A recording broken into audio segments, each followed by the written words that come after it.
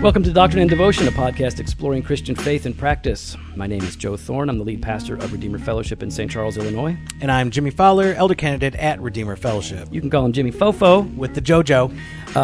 Yeah, man. You sound good. I do sound better. We sound really good right now. Really nice. Like there's been a change in us. A big change. What do you chalk it up to? Puberty.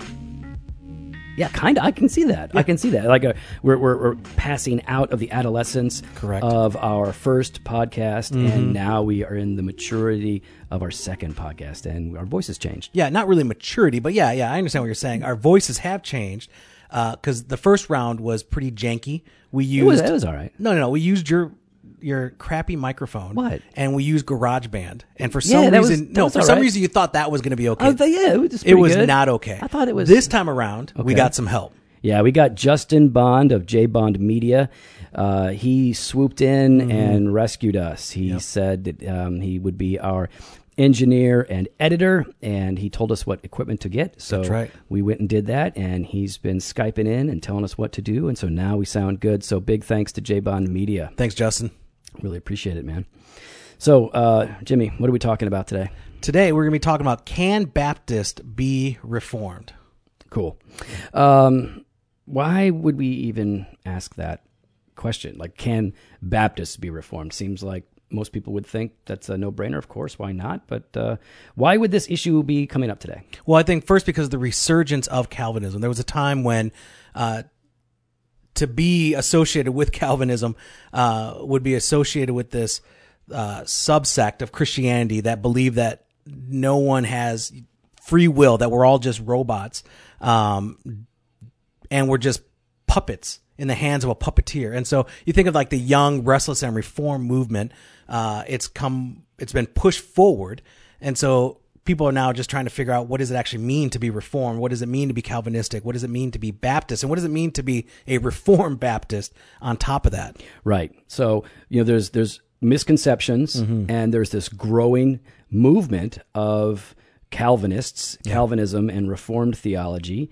Our friend Les Lanphier is making a documentary called That's Calvinist on this very Can't wait for that issue. So, that's definitely a big part of it. This term reformed has become so popular now. Like people use it all the time, whether they are really reformed or not. It's definitely worth discussing because of that. So, but why are we singling out Baptists though? Why is anyone asking, can we as Baptists be also reformed? It really depends on how you define the term, right? Some people define reformed so narrowly that it excludes people that I might be willing to say are still reformed in a certain sense.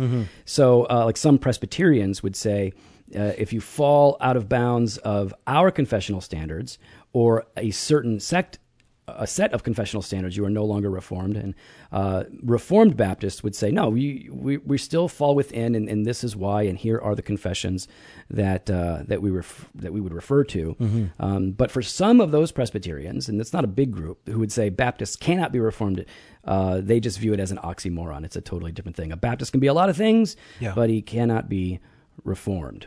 So can you help me understand? I know you've had a lot of time studying and reading as far as what does it actually mean to be reformed. So how would you define that then? How would you define what it means to be reformed? Yeah, that's good, because we can't really say what a Reformed Baptist is without first saying, here's what it means to be Reformed. So without going into all of the history, which is really important, but for our podcast, we'll just focus on some of those theological aspects of it. To be Reformed means a few things. One, it means that they are Orthodox. A Reformed church is an Orthodox church that embraces the Catholic creeds, right? Yeah. Catholic with a little c. Gotcha.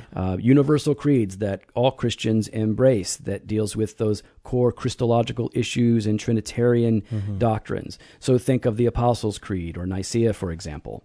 So the Reformed churches embrace orthodoxy, but they are also clearly Protestant.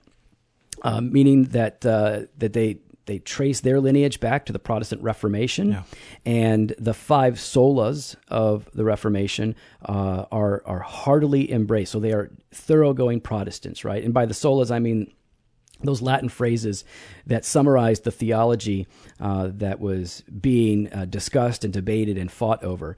Sola gratia, meaning grace alone, that salvation is of God's grace alone. It is not earned by works. It cannot be merited by our obedience.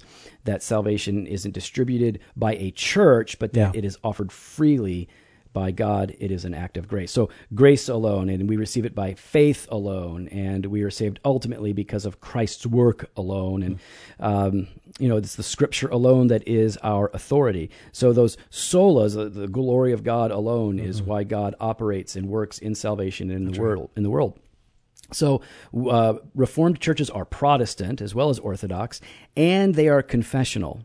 And by confessional, I don't just mean that they have a confession, but that their confessions are in line with a certain stream of thought, like a perspective on the Bible and on God. We see this in the Synod of Dort, the Belgic Confession, the Heidelberg Catechism, the Westminster Standards, the Savoy, and I'm going to say the Second London Confession among Baptists as well. So, I have a couple questions here when we talk about confessional. One,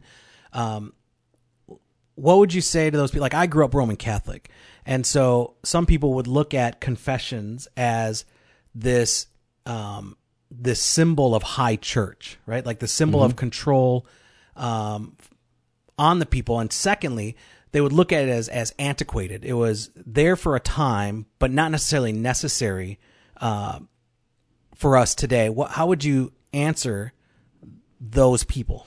Yeah, confessions are something that the church has used from the beginning, and I'm using confession and creed here as synonyms, so bear with me. But we find summary statements even in Scripture that were used of the church, used by the church, summary statements about what we believe, things that matter, those doctrines that are at the core of either our identity or that were being debated and denied by heretics.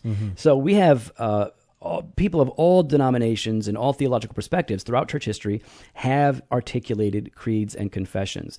They should not be seen as authoritative in and of themselves, but as a clear distillation of some of the more important doctrines that we hold as a church. All of the good confessions start with an affirmation of Holy Scripture as our only authority, as our infallible authority, as our highest authority, maybe not only authority, but certainly our infallible and highest authority by which everything else is judged and measured. So confessions are good, and they've been used by all kinds of churches throughout the church age, and the Reformed confessions have a lot in common with their distinctives. So, like, a lot of people think of the 5 points of Calvinism, the 5 points that in his wisdom John Piper has put and given us here on earth. They came from John Piper. Yeah, John Piper, in his wisdom, in his ultimate wisdom and authority. When did John write the 5 points of Calvinism? I believe 1912. Okay.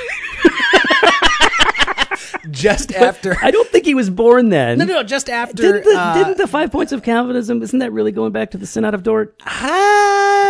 Maybe. Okay, I'm not sure. Was John there? No. So go ahead. Tell us what the 5 points. What do you mean by 5 points of Calvinism? Total depravity, unconditional election, limited atonement, irresistible grace, and the perseverance of the saints. Right. But Reformed, though, means much more than that, doesn't it? Yeah. A lot of people think like, a 5-point Calvinist is Reformed. Now, at the popular level, sure, people use Reformed to simply point to people that ring all 5 of those bells. And fine, whatever. I know what they mean. A person that is that embraces the 5 points is Calvinistic, for sure. But really, in my mind, I think if we're being technical, they're not Reformed. They just have a Reformed soteriology, perhaps. Okay. But there's a lot more to being Reformed than that. So then, what would that be then? What would that difference be? So you have the confessional aspect of it, right? Correct, yeah. So you will, Reformed churches embrace a Reformed confession. And in those confessions, there are a number of similarities, principles that are really, really important, distinctives like covenant theology. Okay. So covenant theology, and this is not a podcast on covenant theology. We might do one. There's been some email requests for that.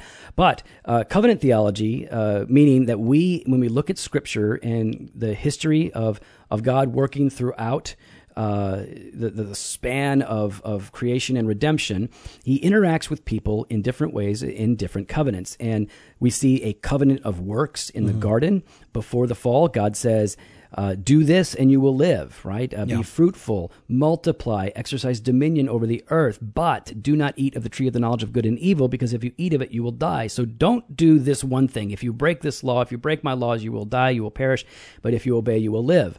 We failed there. Yeah. And then God promises us a covenant of grace, right? So there is re-entry into the presence of God. There is the opportunity for fellowship with God based on a new covenant, not our works, but his works through Jesus that we receive, the salvation that we enter into by faith. And so covenant theology is always a distinctive among the Reformed churches. Also, there is the regulative principle in worship. Now, the regulative principle simply means that we only include as essential elements in our corporate worship those things which are prescribed by Scripture.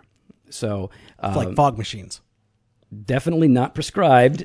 Why do you got to go fog machine yet? What? I'm just saying, it's in there. So there's a difference, right? There's a difference between essential elements, right? That those components that make up worship what it is. And then there are those accidental elements. And some people would say like a fog machine or a hazer and lasers are accidental, and they accidentally did it because it's terrible. That would be a part of it. But here's the truth. So when we say those things that Scripture prescribes, right? The reading of the Word, the preaching of the Word, the sacraments, prayer, songs, taking up an offering, testimony, there are certain things that Scripture prescribes and models for us that need to be there, and everything else should not be considered an essential element. We shouldn't bring like drama, for example. A lot of people would say we can't have drama because that would become an essential element of what we're doing. It would become a focal point. And so we don't want to have that because it's not prescribed. It's therefore not allowed. But then there are accidental things.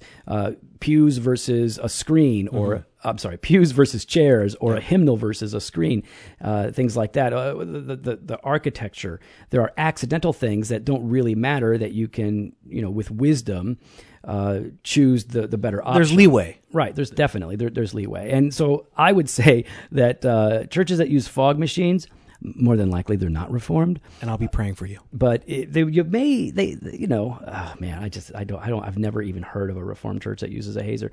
But here's the thing. I think Nick Batzing, his church. Nick Batzing, definitely. They use the fog machine. Yeah, the Presbyterians. Those Presbyterians. PCA need some help. That's a joke. I would say, look, if you're using a hazer, we're really going to focus on this. Because it's so cheesy, man. Like, look, if you're using a hazer in your worship, all right, here's what I'll say. If you're preaching Christ crucified, I don't really care. All right, I think the gospel cuts through the haze, so I'm not worried about it. But you should probably knock it off. Yeah. So the regulative principle, that's always a distinctive, and there's debate on that, on how it plays itself out. So you did covenant theology, right? Regulative principle in worship, right? Anything else? Yeah, sure. Law, like our perspective of the law. Reformed Christians believe that there are three uses of God's law: the commands that He has given us, and His law is good. It is spiritual. The law is not our problem, really. We are the problem in our response to the law. And the three uses, just to summarize, the three uses of the law for Reformed Christians are: one, it is a deterrent against sin through the threat of punishment. And this is, of course, something that you see in culture at large, right? Many people are less inclined to commit crimes, not because they are genuinely good people and want to honor God and bless the society, but because they don't want to get busted.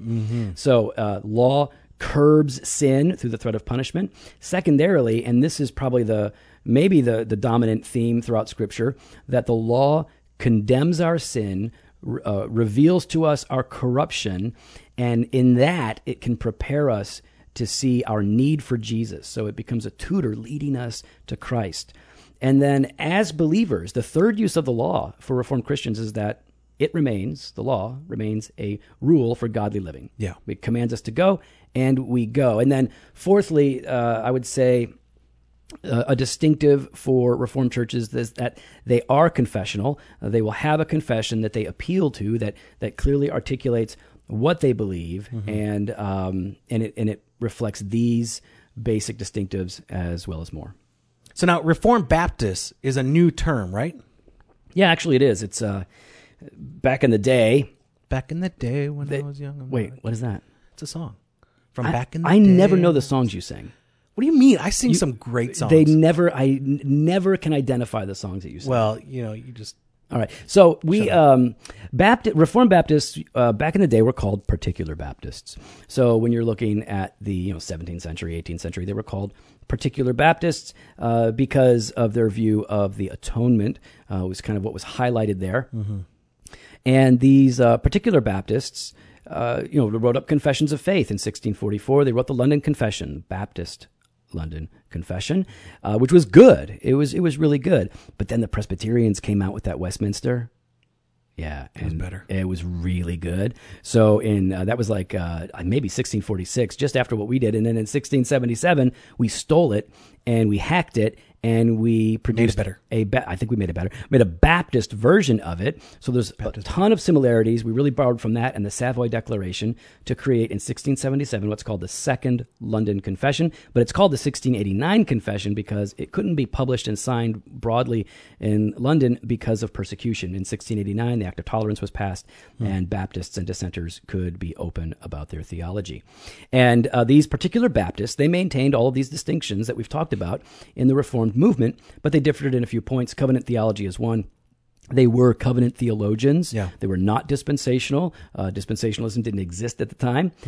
They were covenant theologians, but they differed in certain aspects that we'll talk about in a later episode. And when those particular Baptists came to America, over time, they became divided. They got diluted, and and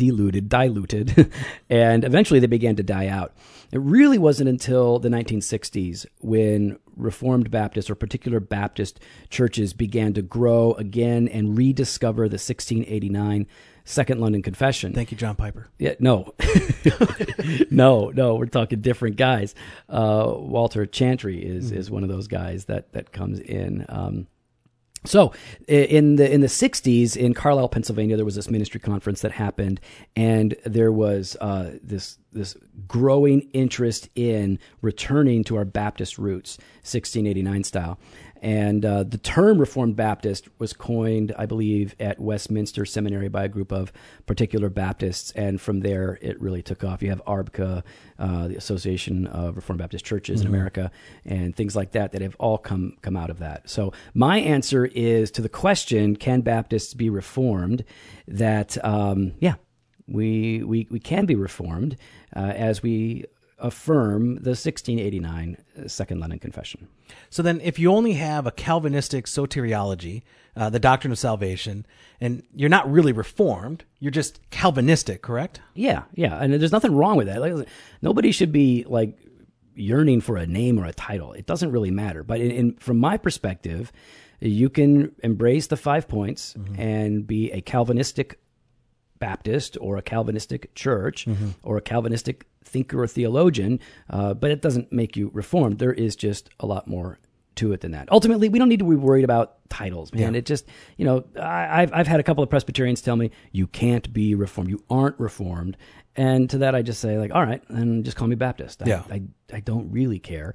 My perspective is different, but whatever. Really, the thing is we need to be really good theologians. We need to improve upon our theology for the sake of knowing God and making Him known. So in this, though, we need to be careful about where we find our identity, right? All of this is important. But we must not define ourselves only by a confession, but by Christ. Right. Yeah. It's really easy, because every church has a tendency to find its identity in something that is true about it, right? Yeah. Some churches find their identity in the large numbers that they have or in their cultural accommodation. Some churches find their identity in their perceived moral purity or separation from the world, and others find their identity in their tradition of theology. And while, sure, that is a part of who you are. Your theological distinctives is a part of you, but your identity really needs to be found in Christ and in Christ alone. The Reformed theology is second to that, but very, very important. And really, this is something that Jimmy and I talk about a lot.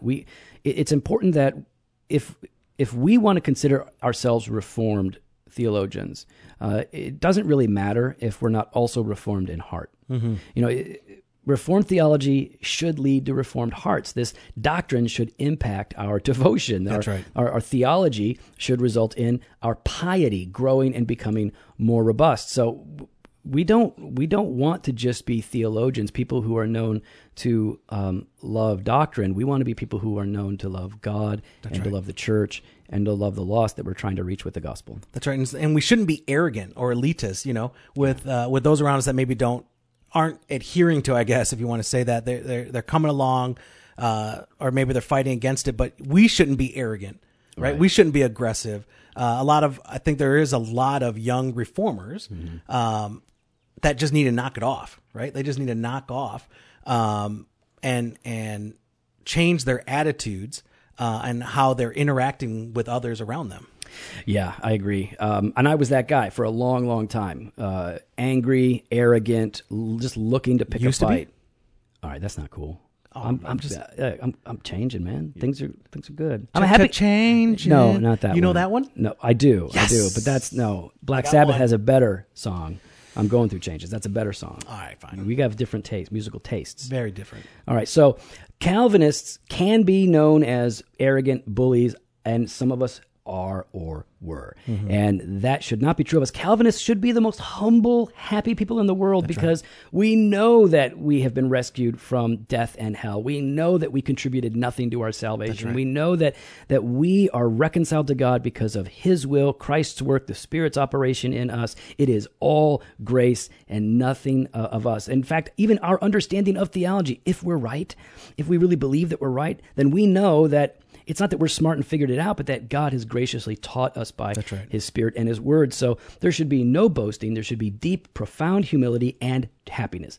Calvinists should be the happiest suckers on the planet because we've been rescued and saved and we didn't deserve it, but God did it anyways. That's right. So yeah, I agree. So for those listening then, what would you recommend as an introduction to Reformed theology? Okay. A couple of things. Like one of the books that I read early on that really had a big impact on me was A.W. Pink's The Sovereignty of God. Mm-hmm. Man, just well written and provocative, but encouraging. And honestly, it led me to worship. Yeah. I read this book and I was just inspired with awe for our sovereign God, and I had to worship Him. And really, really good. So that would be a book to pick up, especially if you haven't read it. Read it. It's worth it. But if you're new to Reformed thought and Calvinism, that would be a good book. What about you? What's something that you like? I think a resource that I'm always going back to weekly, especially when I'm preparing sermons, is Systematic Theology, not by Grudem. What? Not by Wayne Grudem. What? What's wrong? Wayne. Why you say No Way Wayne? Like No Way Wayne. He's a brother. He's a Calvinist. But I am. Why are you hating? We just went through this whole thing. You're supposed to be nice. We're supposed to be humble nice. and happy. I'm being nice. I'm also being loving to those listening. That if you're looking for a systematic theology that will be useful, okay, I would go with Louis Berkhoff. Who's Louis? Luis, Lulu. Little Lou Berkhoff? Little Lou Berkhoff. All right. Louis Berkhoff, Systematic Theology. Yeah. Fantastic. It's a great resource. You need to have it. It's got to be on your shelf, on your desk. You're going to use it every week. It is my favorite one-volume systematic, actually. Mm-hmm. So that's a good one. And of course, you should pick up the 1689 Second London Confession, the 1689 Baptist Confession of Faith. It goes by that title as well. We'll link to that in the show notes so you can find a good copy. Those are some great books to start with. Definitely want to encourage you guys to pick those up. And thanks to Justin Bond Media, J Bond. Man, we're so grateful for him and how he's helping us with the sound. If you guys need any work done, photo, video, he's the man. Click over there and he will hook you up. All right, so next time we're going to be talking about family worship. Family worship is going to be part of it. I think it's going to be just the family unit, family everything ministry. That goes into that family ministry. It's going to be good. All right, so we're going to talk then. We hope you guys will tune in. Do us a favor. Hit our Facebook page and like it. Follow us on Twitter and Instagram. Tell other people about the podcast. If you like this, if this is encouraging to you, then spread the word. And if we are finally in iTunes, we're still waiting to be approved. Mm-hmm. If we're finally in iTunes, then leave us a big 5-star review and say we're awesome, or don't bother. Don't bother. How about that? I'd say that. One or the other. One or the other. Okay, 5 stars or nothing. You could be honest. That's fine. be honest. Just don't compare us to anybody else. Just you have to understand. Like you have to interpret us in our own context. You can't compare us to other like heavy hitting podcasts like Happy Rant or the Confessional Collective or Reform Pubcast because those guys have been at it a lot longer. So you can't compare us to them. You got to just deal with us on our own. So 5 stars. 5 stars. All right. Thanks, guys. We'll see you next week. Bye.